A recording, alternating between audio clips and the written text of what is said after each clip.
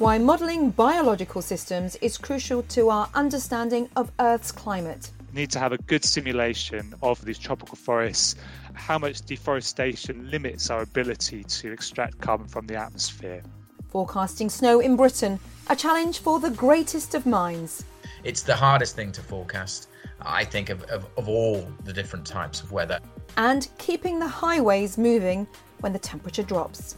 For those charged with keeping our highways clear and safe, it's vital to know what the road surface temperature, or RST, is likely to be. It's Friday the 15th of January and you're listening to Weather Snap from the Met Office. Hello, I'm Claire Nazir and you're listening to Weather Snap, an insider's guide to the week's weather brought to you direct from Met Office HQ. Computer models lie at the heart of our understanding of a changing climate. Early climate models were a simple representation of the atmosphere, land and ocean. Now, thanks to advances in supercomputing, climate models increasingly include data on biological processes. The Met Office HADGEM 3 model is what's known as an Earth System model. To explain more, here's Met Office climate scientist Robin Chadwick. Earth system models, as well as modelling what we'd call the physics of the atmosphere, we're also trying to simulate some of the biological and chemical processes that are happening. And one thing that's very important is what's going on in tropical forests. So one thing we do is to do with what's called a carbon budget. So we're committed currently to the Paris Climate Agreement, which commits us globally to limiting global warming to well under 2 degrees Celsius, with a better target really of 1.5 degrees Celsius.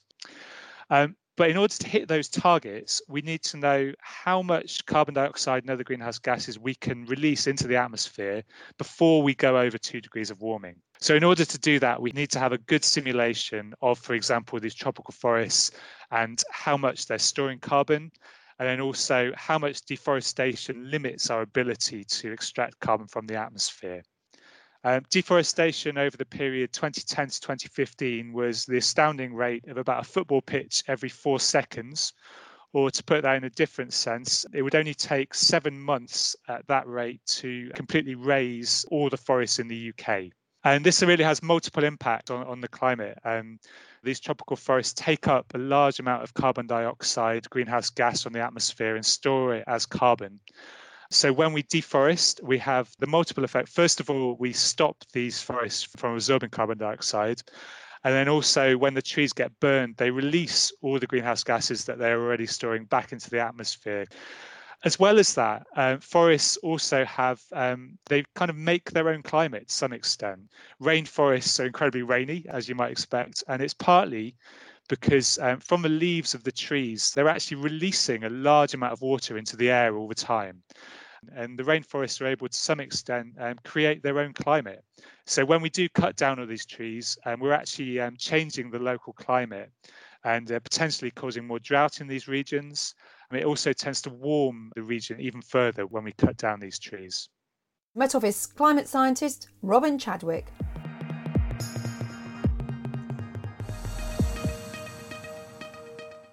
We may not get a lot of snow in the UK, but when it comes, it can be incredibly disruptive.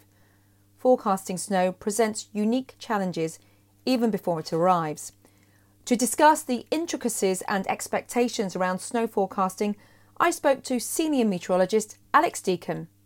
Alex, we've both been working in weather meteorology forecasting for about 2 decades or so now.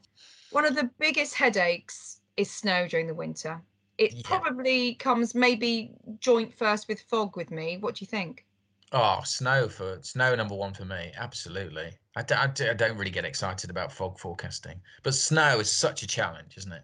It's the hardest thing to forecast, I think, of all the different types of weather. And it's also, such a cool thing. It literally changes landscapes like no other weather.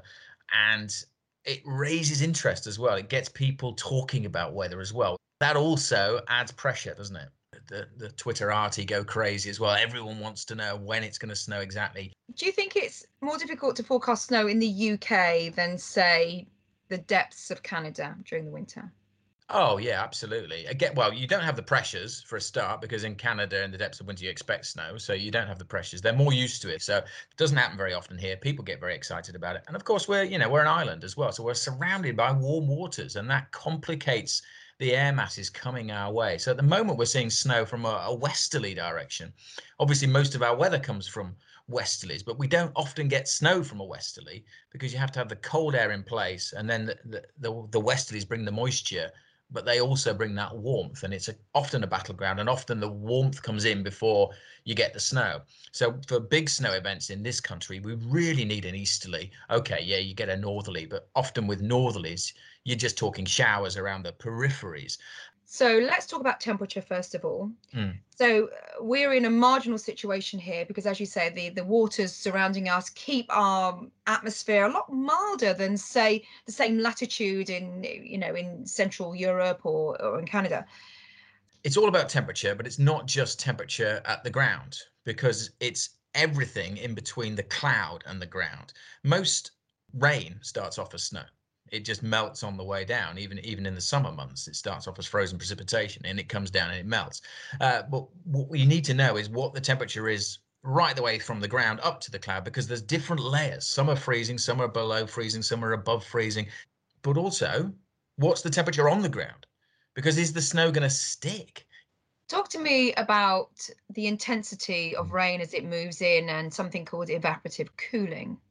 The atmosphere uses up energy melting snow to rain. So it starts off as rain at the ground because snow is falling, it melts, but the atmosphere is using up energy to melt that snow. So the atmosphere, by using up that energy, has become colder itself.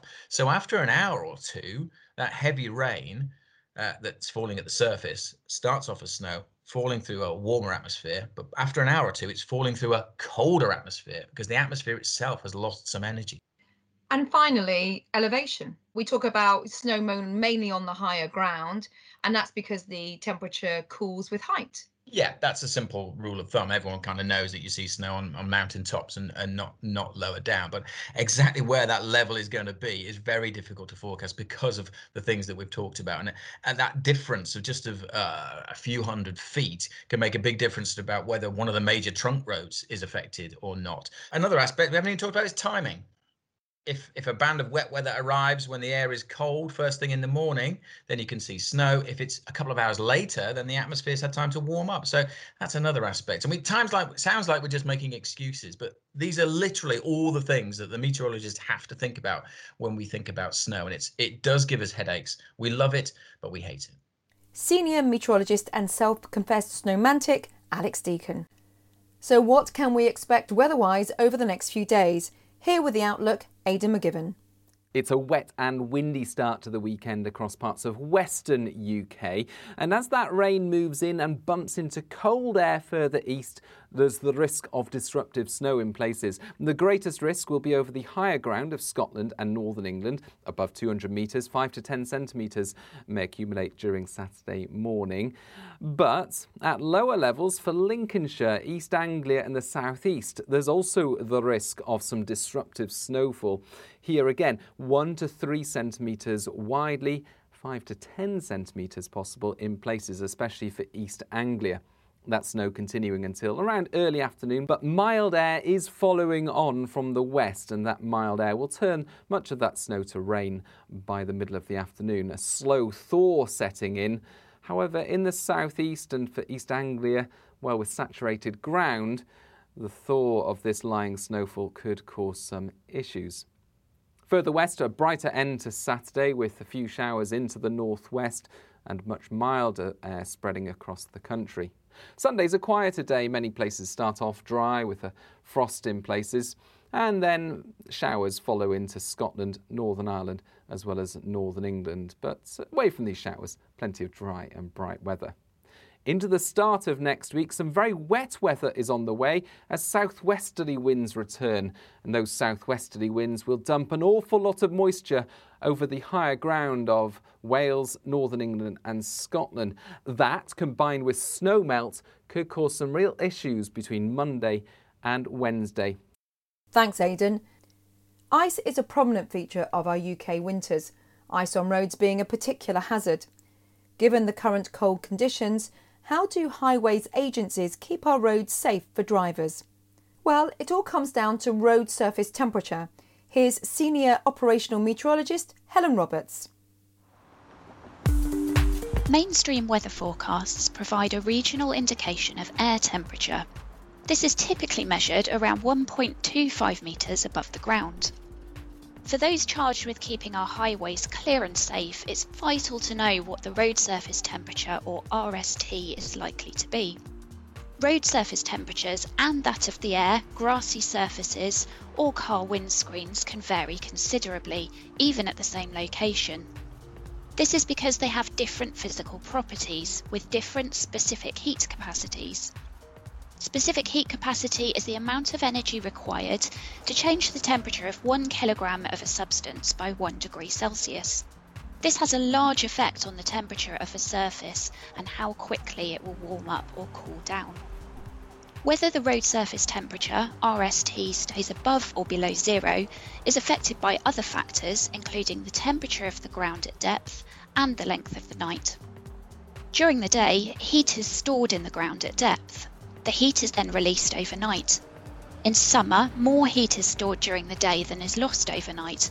A reservoir of heat builds up in the ground, acting a bit like a storage heater. And this process continues until the winter, when the ground slowly starts to give up its heat.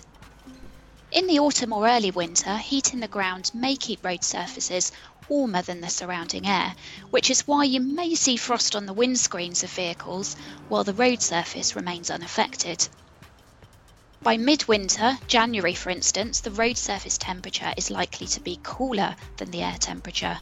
Long nights mean more heat is lost from the ground, which itself will have less residual heat. Cloud cover can also influence the RST. On cloudy nights, heat released from the ground will be radiated back down, keeping temperatures higher. On clear nights, temperatures may quickly drop, leading to icy conditions. In midwinter, the angle of incidence of the sun is also a factor. As the sun is at a lower angle in the sky, its rays have a greater depth of atmosphere to travel through and spread over a larger area, and so are less efficient at warming surfaces. This also means buildings, trees and ridges can cast large shadows on surfaces, which may remain below zero throughout the day. It's a complex exercise trying to accurately predict road surface temperatures. The Met Office uses sophisticated temperature models to provide specialist forecasts and advance warnings to highways agencies. This allows the timely use of maintenance teams and surface treatments to reduce the effects of ice and snow and keep road users safely on the move.